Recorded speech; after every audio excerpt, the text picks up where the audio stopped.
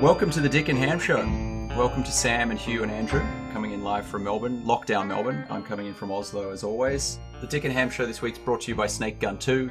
It's also brought to you by Dialer Dino's Pizza. 1300 Dinos. Okay, so all of our sponsors are defunct and shit. No, Dialer Dino's still a thing. It's just gone underground. But if you know who to call, you can still get it.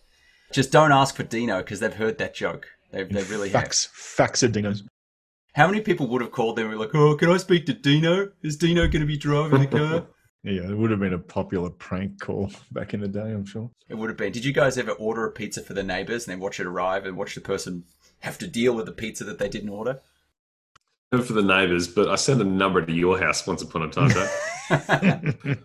Is that who that was? That reminds me of two things. Firstly, the famous porno heist where we found a 2-meter stack of Penthouse magazines after we'd been out at Silver's one night. All the same copy. Yeah, one copy. What did we do with them, Hugh? I believe we drove around to the houses of everyone that we knew and just dropped them in their letterbox. That's right. We did. So many. I did something similar when the Rivoli Cinema closed. I was working there for the last shift when it was still 2 screens. Tim Wood was possibly working there too. And we obviously knew it was closing, so we did 2 things. One, we threw open the bar, because it had a bar, and we just started drinking everything we could, or just giving away booze, which you probably couldn't get away with now. And in the week leading up to the closure, we made way too many Choc Tops. So I had a garbage bag, like one of those black garbage bags full of Choc Tops that I slung over my shoulder and took home. And me and my dad tried to eat them, like we just tried to get through them. And after a month, we hadn't even made a dent in it. So I did the same thing. I drove around delivering them onto people's doorsteps. Like in the middle of the night. Like one of those people?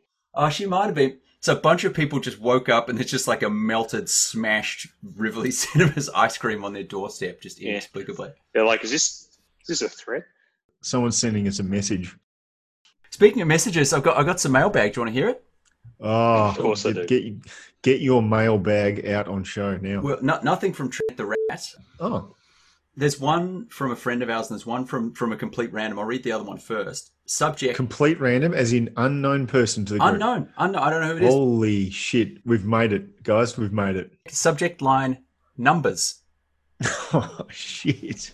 Is it a newly created Gmail account or something? No, that's the real thing. Okay, I'll read it out. Robo65783. It goes like this. Dear sirs, I am a professor in applied mathematics. I also love the Ham Dick Show. It's got it backwards, but, close enough. Doesn't matter. Last week it was most pleasing to hear one of the hosts explain, albeit in a rudimentary manner, the so-called rules of blackjack. I was so happy. This is a setup. This is a setup. Look, he's got something to say, this guy. We should hear him out. I was so pleased to hear it explained in simple terms that I recorded it on a dictaphone and then played the segment to my students. As someone who's dedicated his life to probability, fractions, pi, and long division, I can confirm that the gentleman, David, was correct in his assertion of the optimal ways to optimize blackjack win probability. He appears to have full control over which move to make in every situation. He deserved more respect than he received from his fellow hosts. Other than that, I think the show's excellent.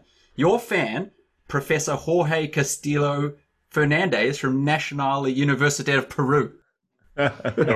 Did you look into Fernando or whatever his name is? No, I didn't need to. He blew all his money on an ill-fated mobile game venture several years ago. I think he called it Python Firearm or something. I can't recall. DOS. Python Firearm DOS.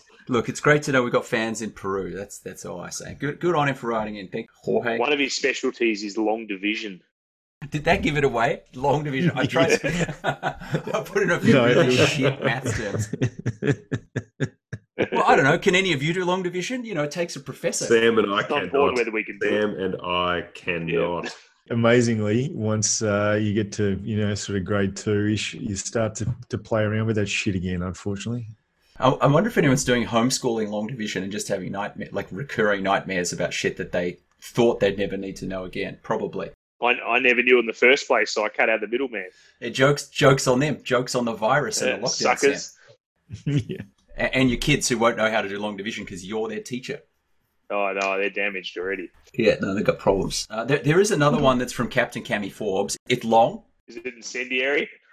To the layperson, Captain Cammy Forbes sounds like just such a bullshit pseudonym as the last Colonel Sanchez or whatever his name was. So Yeah. Colonel Sanchez is a great name, just by the by. No, so Cammy's letter is long. And look, I know we have a lot of time, but I think I'll just give you the highlights. Long-time listener, first-time mailer, very good. He thinks it's good. That's great. Thank you, Cammy. He wants to know about positive things you're getting out of lockdown life. Well, I guess he's got something positive that he's getting in lockdown life. Okay.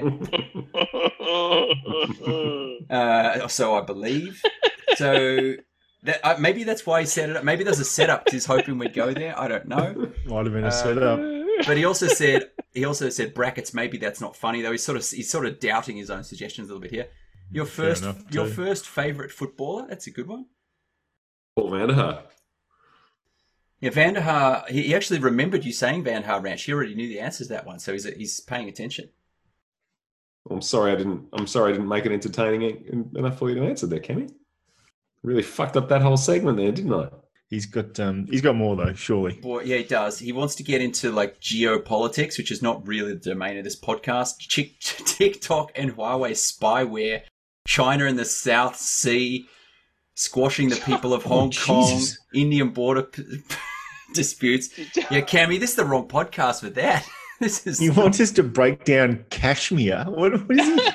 Mind you, you know why? It's because of Boots and my hard-hitting segment last week on international tax law. That's why. Yeah. So he's mistaken the tone of this for something more serious. We could get into China and the China territorial ambitions in the South China Sea. I can't see why we can't have a laugh about that. It's true. That segment actually caught fire during the week. There's a lot of chatter on the interwebs about that one. Yep, on the Twitter.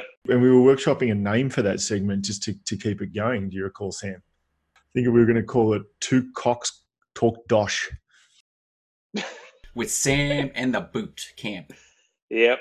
Yeah. So anyway, I think we just keep running through. There's a lot more stuff about Trump, which, not really what we're going for, but I appreciate the suggestion, though. Quarantine, hotels. How would you feel if you're one of the security guards? Yeah, okay. I guess there is an angle on that. There's one that we've already talked about. It's good to see Prime Minister and Premier and people working together for a change. Yes, good camp. This is an interesting one. To round it off, he's got one that I think is interesting. Is there any other sport in the world that tinkers with its rules as much as the AFL does? Do they need to? Question mark. Hot topic. The NFL does a little bit, but it's more not to the like. It doesn't happen in season as much, like in the AFL season this year. A whole range of rules just seem to have been completely interpreted in an entirely different way, including holding the ball. But look, Cammy, thanks for the long email there, Cammy. The NFL will a little bit, but it's usually off season, and then it'll just be a new interpretation going forward. What about anyone else? Well, question back at you, Cammy. Do the rules of dragon dancing change mid-tournament, or does it normally? Do you wait till the end of Chinese New Year? Or I'd actually seriously like to know the answer to that. yeah, like if you're the third man, I don't know. Like, can you switch with the fifth man, or can you move up to the head, or is that only for the captain? Or I don't know. I need answers. What are the stick holding rules? I'm not up to date on those. Part of the training has got to be knowing when to bob up and bob down at the appropriate times in sync with your fellow dancers. So if you're going to move parts of the dragon, you're going to get that all out of sync, aren't you? Yeah. That's true. And I think the dragon itself, obviously, there's rule changes to do with what sort of supplements the dragon can take. You're not allowed to get steroids anymore. We all know the scandals that happen there for those super dragons. I'd like to see I'd like to hear about the behind the curtain aspects of professional dragon dancing. The stuff you don't really hear about. Like what it's like. It is interesting though, Sam. I mean, like, what is it like when, for the life of a professional dragon dance, like, when they get into their 84 Corolla on the way home and go past the drive-through and pick up a Happy Meal, they don't upsize, they can't afford that shit. Like what's it really like? It's interesting. I mean, people know about all the glamour. People know about the women and all that stuff. Like, they know about that. But what's the life of a dragon dancer like? You can't just be partying and training all the time, 84 Corolla. That's stick it to a man. That's guy in the head part of the suit type car weight there, Rand. Yeah. No guy in the mid body's getting an 84 Corolla. You know what I'm saying? He's got the Datsun. And the Datsun has the different coloured panels because he got the door was ruined, but he couldn't get a new one. He got one from the wreckers. Remember, that was a classic Australian trope, the Datsun with the wrong colour bonnet, or just one door that's brown and the rest of the car is orange. Classic stuff. We're really going out of our way to encourage people to mail in, aren't we? Cammy's been excoriated. Yeah, we probably should move on. We do appreciate it, Cam, and we do appreciate it. Don't give up on the letter writing. Such a long email, and you skimmed over 95% of it. There was 7,000 words. What am I supposed to do? Dave read the first 2 pages. There has to be one, surely, apart from favourite footballer and which rules should change. There has to be another topic in there we can dissect a little bit for him, surely. Well, I mean, they're big topics. Like, what are you going to do about the Middle East? Kashmir. How do you solve the Middle East problem? I don't know, Cam. Please tell me there's genuinely something about a 2-state solution in there. Is China heading down a worrying path? It could be the last show if you go into too much. You know, do we need to reform the electoral college? Indian border disputes, regional ethnic minorities being imprisoned. Is China heading down a worrying path? Well, fuck, I don't know. You're making that up, Dave. No, I'm not. Yeah, I don't come to the Dick and Ham show for that answer. Is China heading down a... Listen to me. Is there a chance he's been listening to a whole nother show? Because this doesn't sound like it's aligned to what we get. He's been listening to something on the BBC and he somehow thought it was us. It wires crossed. He'd been listening to Dick Hames because that's what Google told him to listen to. And that's what came back. Well, no. Far out. So anyway, send your emails to dickandhamshow@gmail.com. It's not. I know it's I know we're taping this on a Monday night, but this isn't Q&A. What the fuck is happening? Look, a letter is a letter, and we do appreciate it. So thank you, Cam. And on the subject of Dick Hames, good news this week: the Dick Hames reign of terror is over.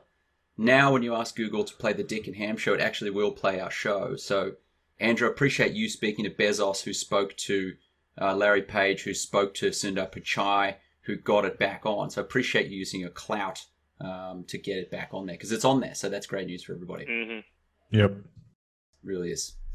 So in terms of depression levels, is now the right time to talk about the lockdown, or is that just going to kill everyone's happiness from the Cammy email? Should we come back to that? There's no happiness anyway, so go whenever you want. Well, can you go down from that email, or have we reached bottom? I don't even want to ask. I mean, the question is, how's it going? But I almost don't dare ask. Is there an answer to that? It's okay. It's okay. Yeah, I don't know. There's nothing good to say. We've covered it so many times, and it gets worse each week. So maybe we skip over it for a week. Maybe by next taping, there might be something positive on the horizon. Who knows? Yeah, let's hope for that. I believe some of the metrics are becoming more positive. Obviously, the death metric, which is a rather crucial one, is going up. Sam liked that one. That really got him. Don't laugh about that. It's a key metric. You got to admit. Prove me wrong. It is. It's Monday morning, guys. Where are we at on death today? Yeah, we good? Death's up. Mm-hmm. Dave, one interesting thing, because we're in a state of semi-martial law here, if you go outside your house, this is kind of interesting side piece. If you go outside your house at like 10 or whatever, 11 at night, it's just incredibly bizarrely, like absolutely completely silent, because there's basically 90% less traffic on the road or whatever. So like I can hear the Eastern from mine. There's almost no cars even on the Eastern freeway. Like, it's really strange. So that's kind of cool, I suppose, in terms of a one-off thing. How's it being enforced? Is it literally like you get stopped and like, why aren't you at your house if you're outside? I don't know. I haven't left after 8, but I imagine if you're on the road, you'd get pulled over. I don't know how many people are driving around after 8, because there's people with exemptions, but I presume not many. I certainly haven't. The penalties are pretty heavy, so I think everyone's obeying it. $3,000 or something, maybe, yeah. Yeah, I think it's $3,000 plus you're forced to read one of Forbes' emails. So everyone's pretty obedient when it gets to that one. Cruel and unusual punishment. People have taken it to the Hague. Yeah. It's crime. It's a human rights issue now. War crimes at the Hague. I've been to the Hague. It's not a bad place. It's it's not bad. Got a very imposing name. Yeah, you could meet Dan there in a couple of weeks. Yeah, some people are saying that, aren't they? It'd be put up for some sort of war crimes. I don't know what to say. I don't know where that's going. Just move on. Yeah, it's Hot topic. Hot Yeah, topic. no, I'll throw out a neutral one because I've got a treat, but I won't blow that now. I'm going to bring that out next. So first thing I wanted to quickly say was on the subject of TV series and shows, instead of just talking about things we're watching this week, which I've got one I want to talk about, but did anybody see, every now and then you get one of these sort of memorabilia companies that's legitimately connected to studios who do an auction of props from films or from series. There's one now that has some really interesting stuff in it. You could buy the Maverick helmet from Top Gun with the stripes, with the name. You could buy a whole bunch of shit from Jurassic Park, ranging from the interesting but useless, like a Velociraptor foot that you can control mechanically, because that's how they did it in the film. Like, I don't really want to spend 10 grand on that. I know it's the actual foot from the film, but what the fuck are you going to do with it? But you can also buy a Velociraptor cage, Andrew, the one from the film. 10 grand could be yours. What are you going to put in that cage? Well, this is why I brought it up. I mean, what would you buy? Can't send the kids to childcare right now, so. Oh, that's true. You put Don in there after a couple of drinks. But if you could buy anything from a film, what would it be? Like, there's a couple of Star Wars bits. There's a George Lucas Star Wars script from back when it was called Luke Starkiller and the Adventures of Jar Jar Binks, or whatever the fuck it was called originally. But like hand types. That was he was called Luke Starkiller, wasn't he? I think he was. Yeah, which is quintessential George Lucas. Yeah. I wonder who the person was who just changed him like 20 degrees on a couple of those key things so that it wasn't a shit film. Someone must have. I wonder how that happened. But what would you if you could buy anything from a film or a series to own?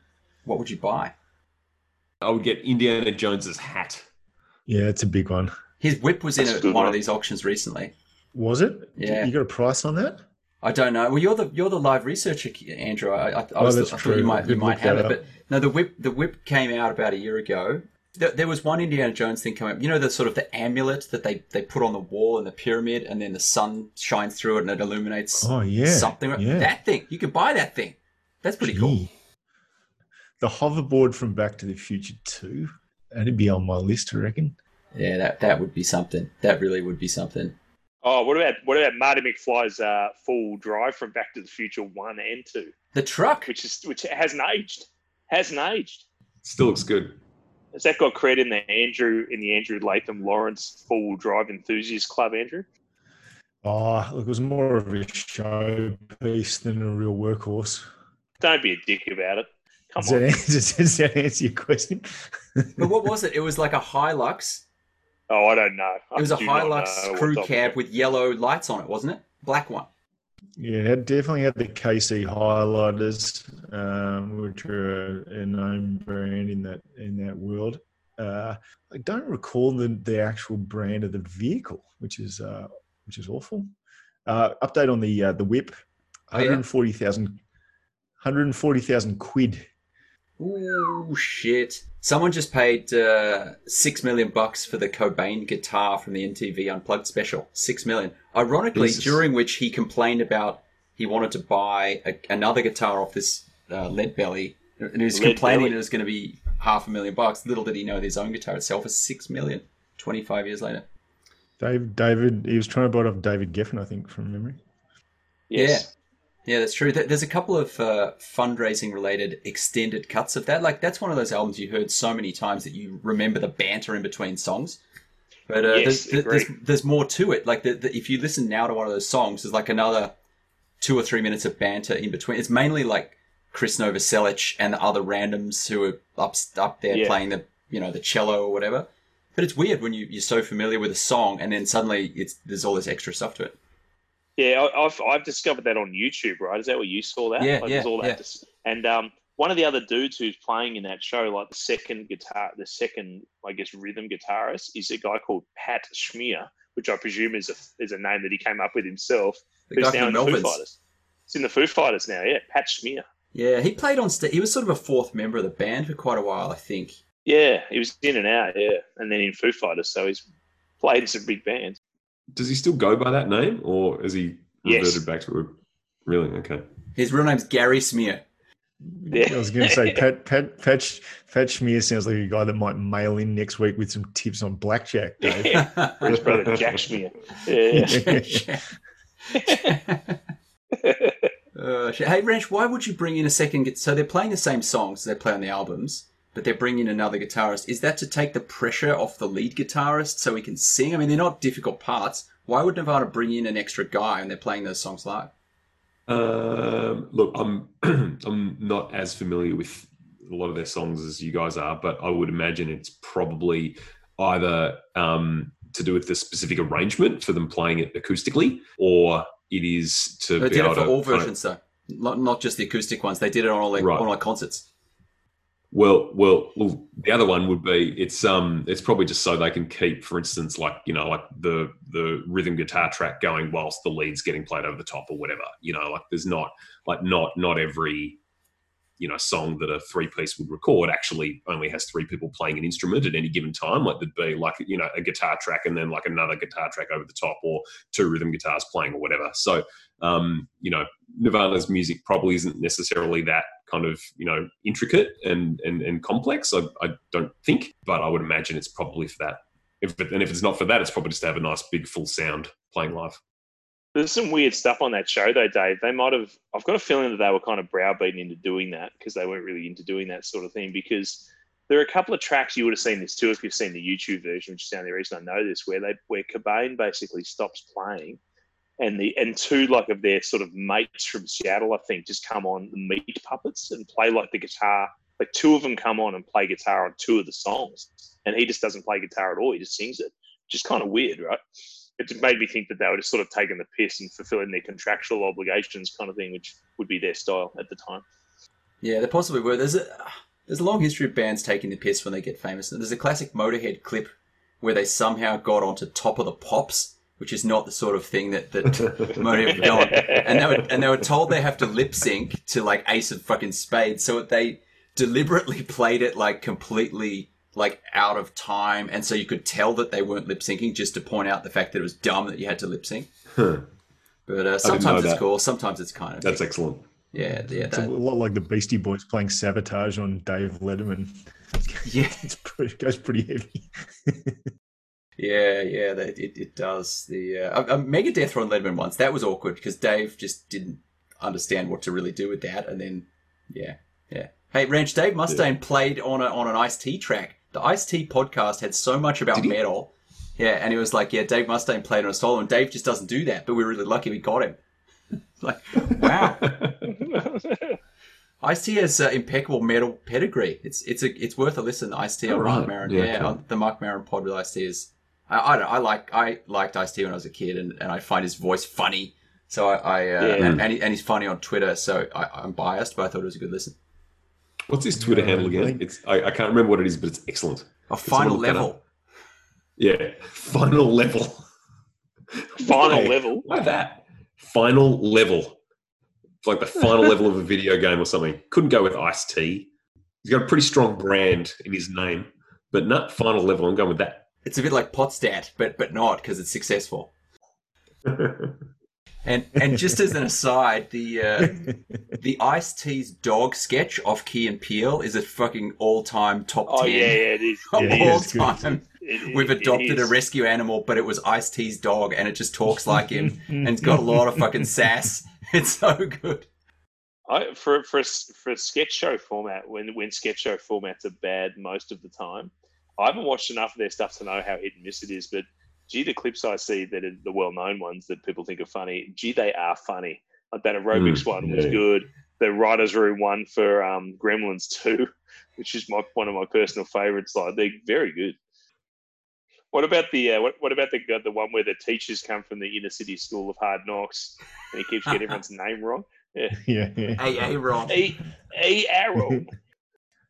Jaqueline. Where Jaqueline at? It's like, Jacqueline, and he just gets so angry at her. Now, on the subject of TV, has anyone got new series that they're on?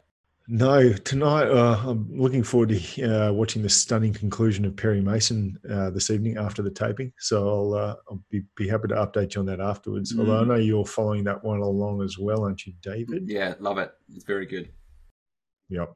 I've been watching Dark, which is that Yes. German show on Netflix that I've kind of crapped onto you guys about a lot. And I know that at least one person who writes very long emails into this show is also watching it. And it's remarkably good. It is by far the most fucking complex thing I've ever watched in my entire life. And season 1 is really great. Season 2 is also really great, but it really doubles down on the complexity. And so far, I don't know if anyone else, Andrew, might be watching it. I'm watching season 3, and I've just got no fucking idea what's going on. Like, I just like, in a good way or in a bad way? Look, in a either it's really complex and it's too complex and therefore it sucks way, or it's I'm really stupid and I shouldn't be watching this anymore because I'm too dumb to watch it, or it's meant to be complex. You're not meant to really kind of be fully grasping it right now, but it'll all come together in the end type way. I really hope it's the third, because it's been an amazing show so far, but like it's taking me like 2 hours to watch one 40-minute episode because I keep having to pause it and trying to work out what the fuck's going on. So anyway, it's really good. It's really good though. There's a fourth option, which is that it doesn't pull everything together. It just finishes with a bunch of unanswered questions like, Lost, which just pissed everybody off because it was so good but never answered any fucking questions. Are you watching season 3 of Dark, Steve? I haven't started it yet. No. Right. Strap yourself in. I'm poised. It is remarkably good. It really is. But oh my god, it's intense. That's for sure. On a lighter subject note, has anyone watched Indian matchmaking? No. I've seen it advertised. I have not caught that one. It's taken this part of the world by storm. It's number 1 streaming in Norway and in a bunch of other countries. It's controversial. It's like it brings out quite a few problematic themes relating to race. Like they casually ask the matchmaker, I want someone who's light. They've got all these little codes for I want someone a particular way, but I don't really weigh into the controversial part of Indian domestic, politics and racism, and that part's not for me. But the thing that's nice about it, and this is going to sound weird, but I quite like the Indian vocabulary. Like well-educated Indian people speaking English have a really unusual vocabulary because it's that kind of old-fashioned, old-world English that people don't really use anymore. So it's. I'm not talking about the accent or how they sound, but the words that they use and the way they construct sentences are quite unusual, like an old English professor or something. Has anybody ever noticed that way of speaking? No, I don't know. There's something I enjoy about the kind of the cadence and the vocab and the way some of these people speak. I haven't seen the show, but I kind of think I know what you're talking about there. But I've heard that there's a villain on that show who is just an insane all-time like reality TV type villain. Dave, is that true? Look, there's quite a few unlikable. I think they definitely doubled down on a couple of unlikable characters so that you could do the whole "I told you so, this is why you're not married" routine. Like there's a woman who's extraordinarily picky. There's other people who are just sort of spoiled rich kids, but they don't quite throw them under the bus, and the characters end up, not to ruin it or anything, but they do sort of soften and develop. And the woman who's the matchmaker is actually really cool. She's this old lady who's got a good heart, and she sort of does read people really well. So it's I recommend it as something completely different if you want a change of pace. I've heard it's actually pretty good. Hey, did you guys see this thread on Twitter? It might have been last week, where people had to write in and kind of turn in their favorite movie into a "Am I the asshole?" post. Did you guys see this? Yes. So there's this. It might be a thread on Reddit or something like that, but it's like a forum where people can kind of go and kind of write usually a real story, like a personal story about them, and seek feedback on whether they're the problem. And it's called "Am I the asshole?" ? Right? And so this person on Twitter put out this challenge to have people write their favorite movie in the form of an "Am I the asshole?" post. So I thought I'd read a couple for you. So I'll start off with an easy one. I, male, 60 plus, a doctor, hang out with a male high school kid regularly and then ask him to do me a favor in the middle of the night before meeting me in a parking lot. We get shot at by Libyans, and then later we leave his girlfriend in an alley before dropping her off later at the wrong house. Am I the asshole? Nice. You got some more? That's Rocky 5, right? Yeah. Yeah, that's right. It's Conan the kid Librarian. was Durago, yeah. Right. I love this one. I killed a lot of people at my wife's office Christmas party during a very hostile takeover they were going through. Right after we had a fight over whether her moving to LA with the kids and leaving me in New York. Am I the asshole? So we're gonna request the mailbag listeners like mail in examples that we can read out. Yeah. That'd be an idea. Yes. This may be beyond our audience. Do it, Cammy, and not a whole script or anything, mate. Just a couple of short sentences. Yeah. Nothing about Red Dwarf. Red Dwarf. Open daylight in a jungle. Camera pans to a man. He's sharpening an axe. Yeah, there's sweat beads on his forehead as he sharpens an axe. Not a metaphor, but it's a metaphor for his sexuality. Is a man still a man, or has he become the dragon he so desperately wants to dance inside? Ranch, you got any more? Yeah, one more. I, male, 40-something, was let out of jail on a technicality, and the parents of the children I murdered burnt me to death without due process. So I haunt their surviving children in their dreams and murder them for revenge. Am I the asshole?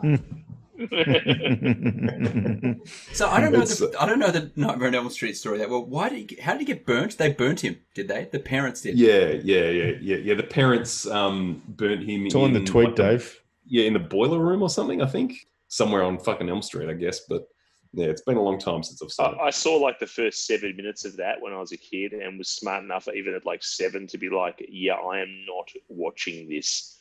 And then I made one more attempt at the horror genre with Andrew and Danella at the movie The Ring, and that was the last movie of that nature that I've seen or will ever see again. Yeah, The Ring was a rough watch. The Ring was horrifying.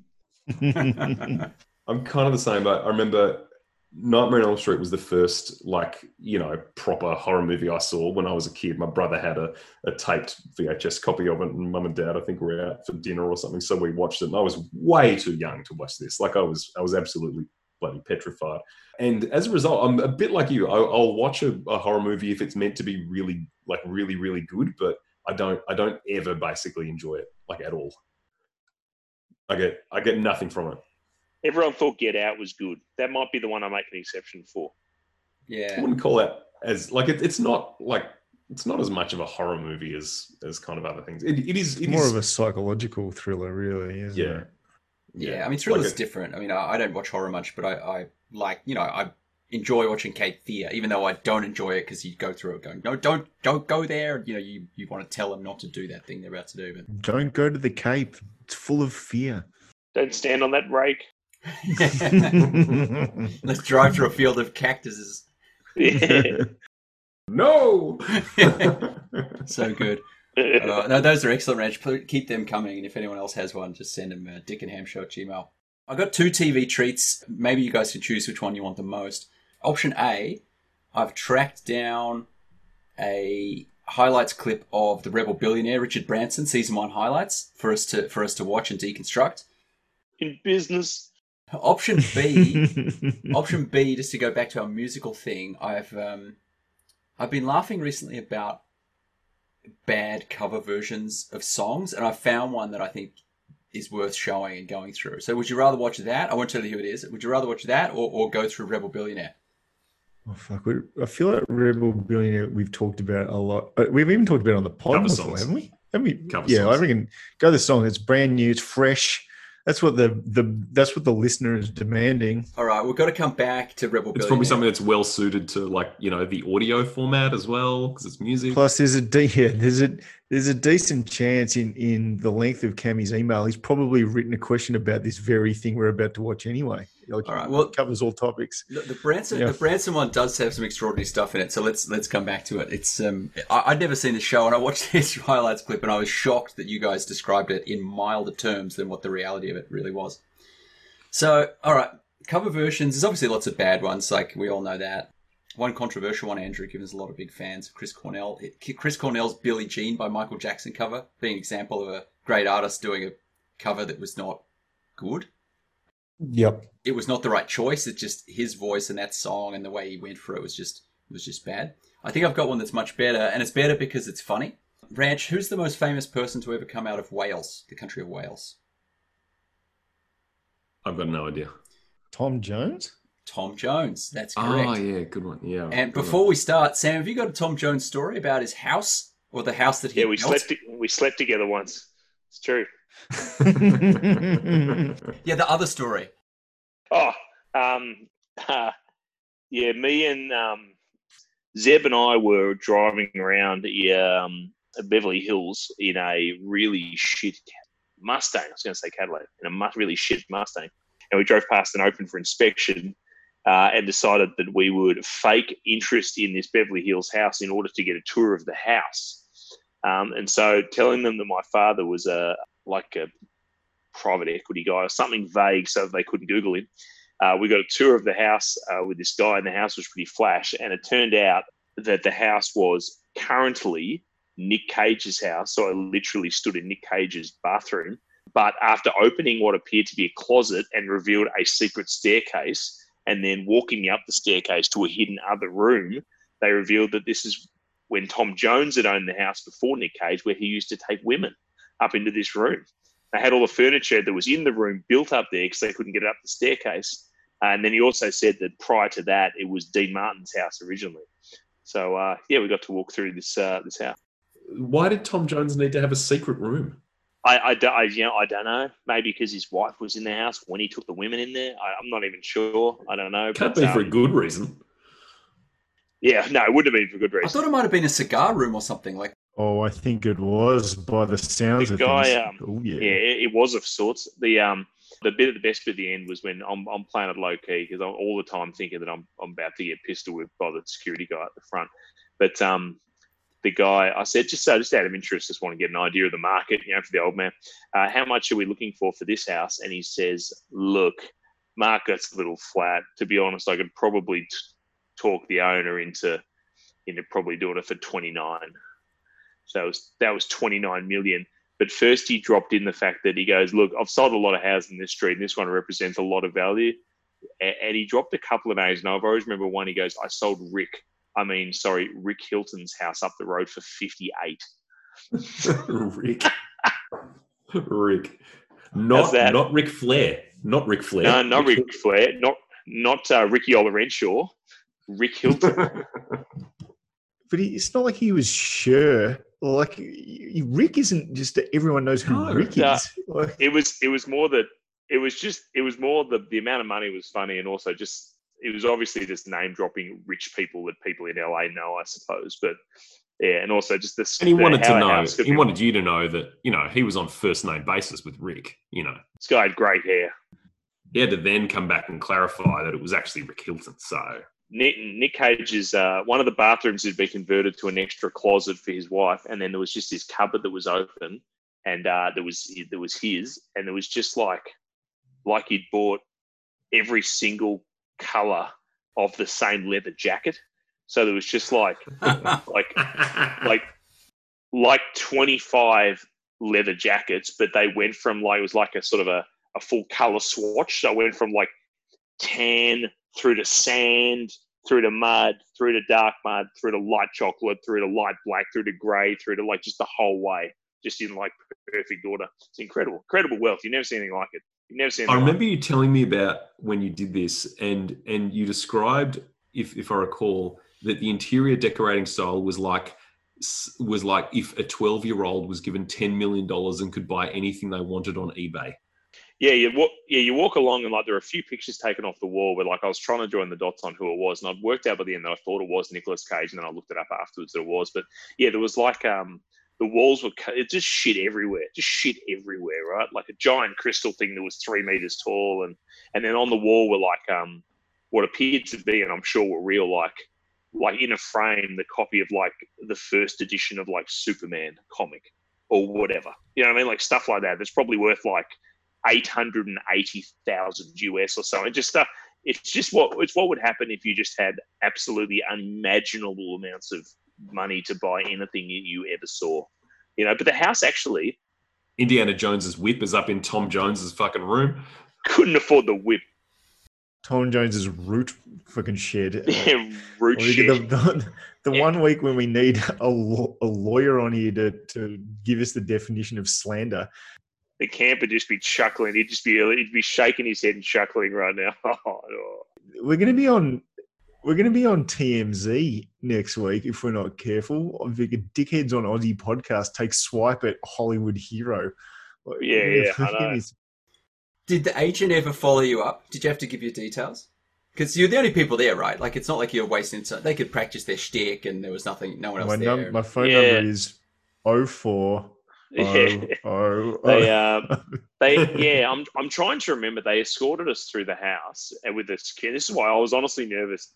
I kept the lies to a minute. I kept the lies very simple, which was a key part of it. So I wasn't like I'm in the Backstreet Boys, which I've got the looks for that. But I was just like nondescript banker, very vague. But I still was worried that I was going to show up and they would have called the police. I was worried there was going to be some implication to my lies. But there wasn't. And I ended up buying the house. I've been there 10 years. It's one of the best decisions I've ever made. So I use the root room all the time. The root shack, which I'm sure is what Tom Jones called it.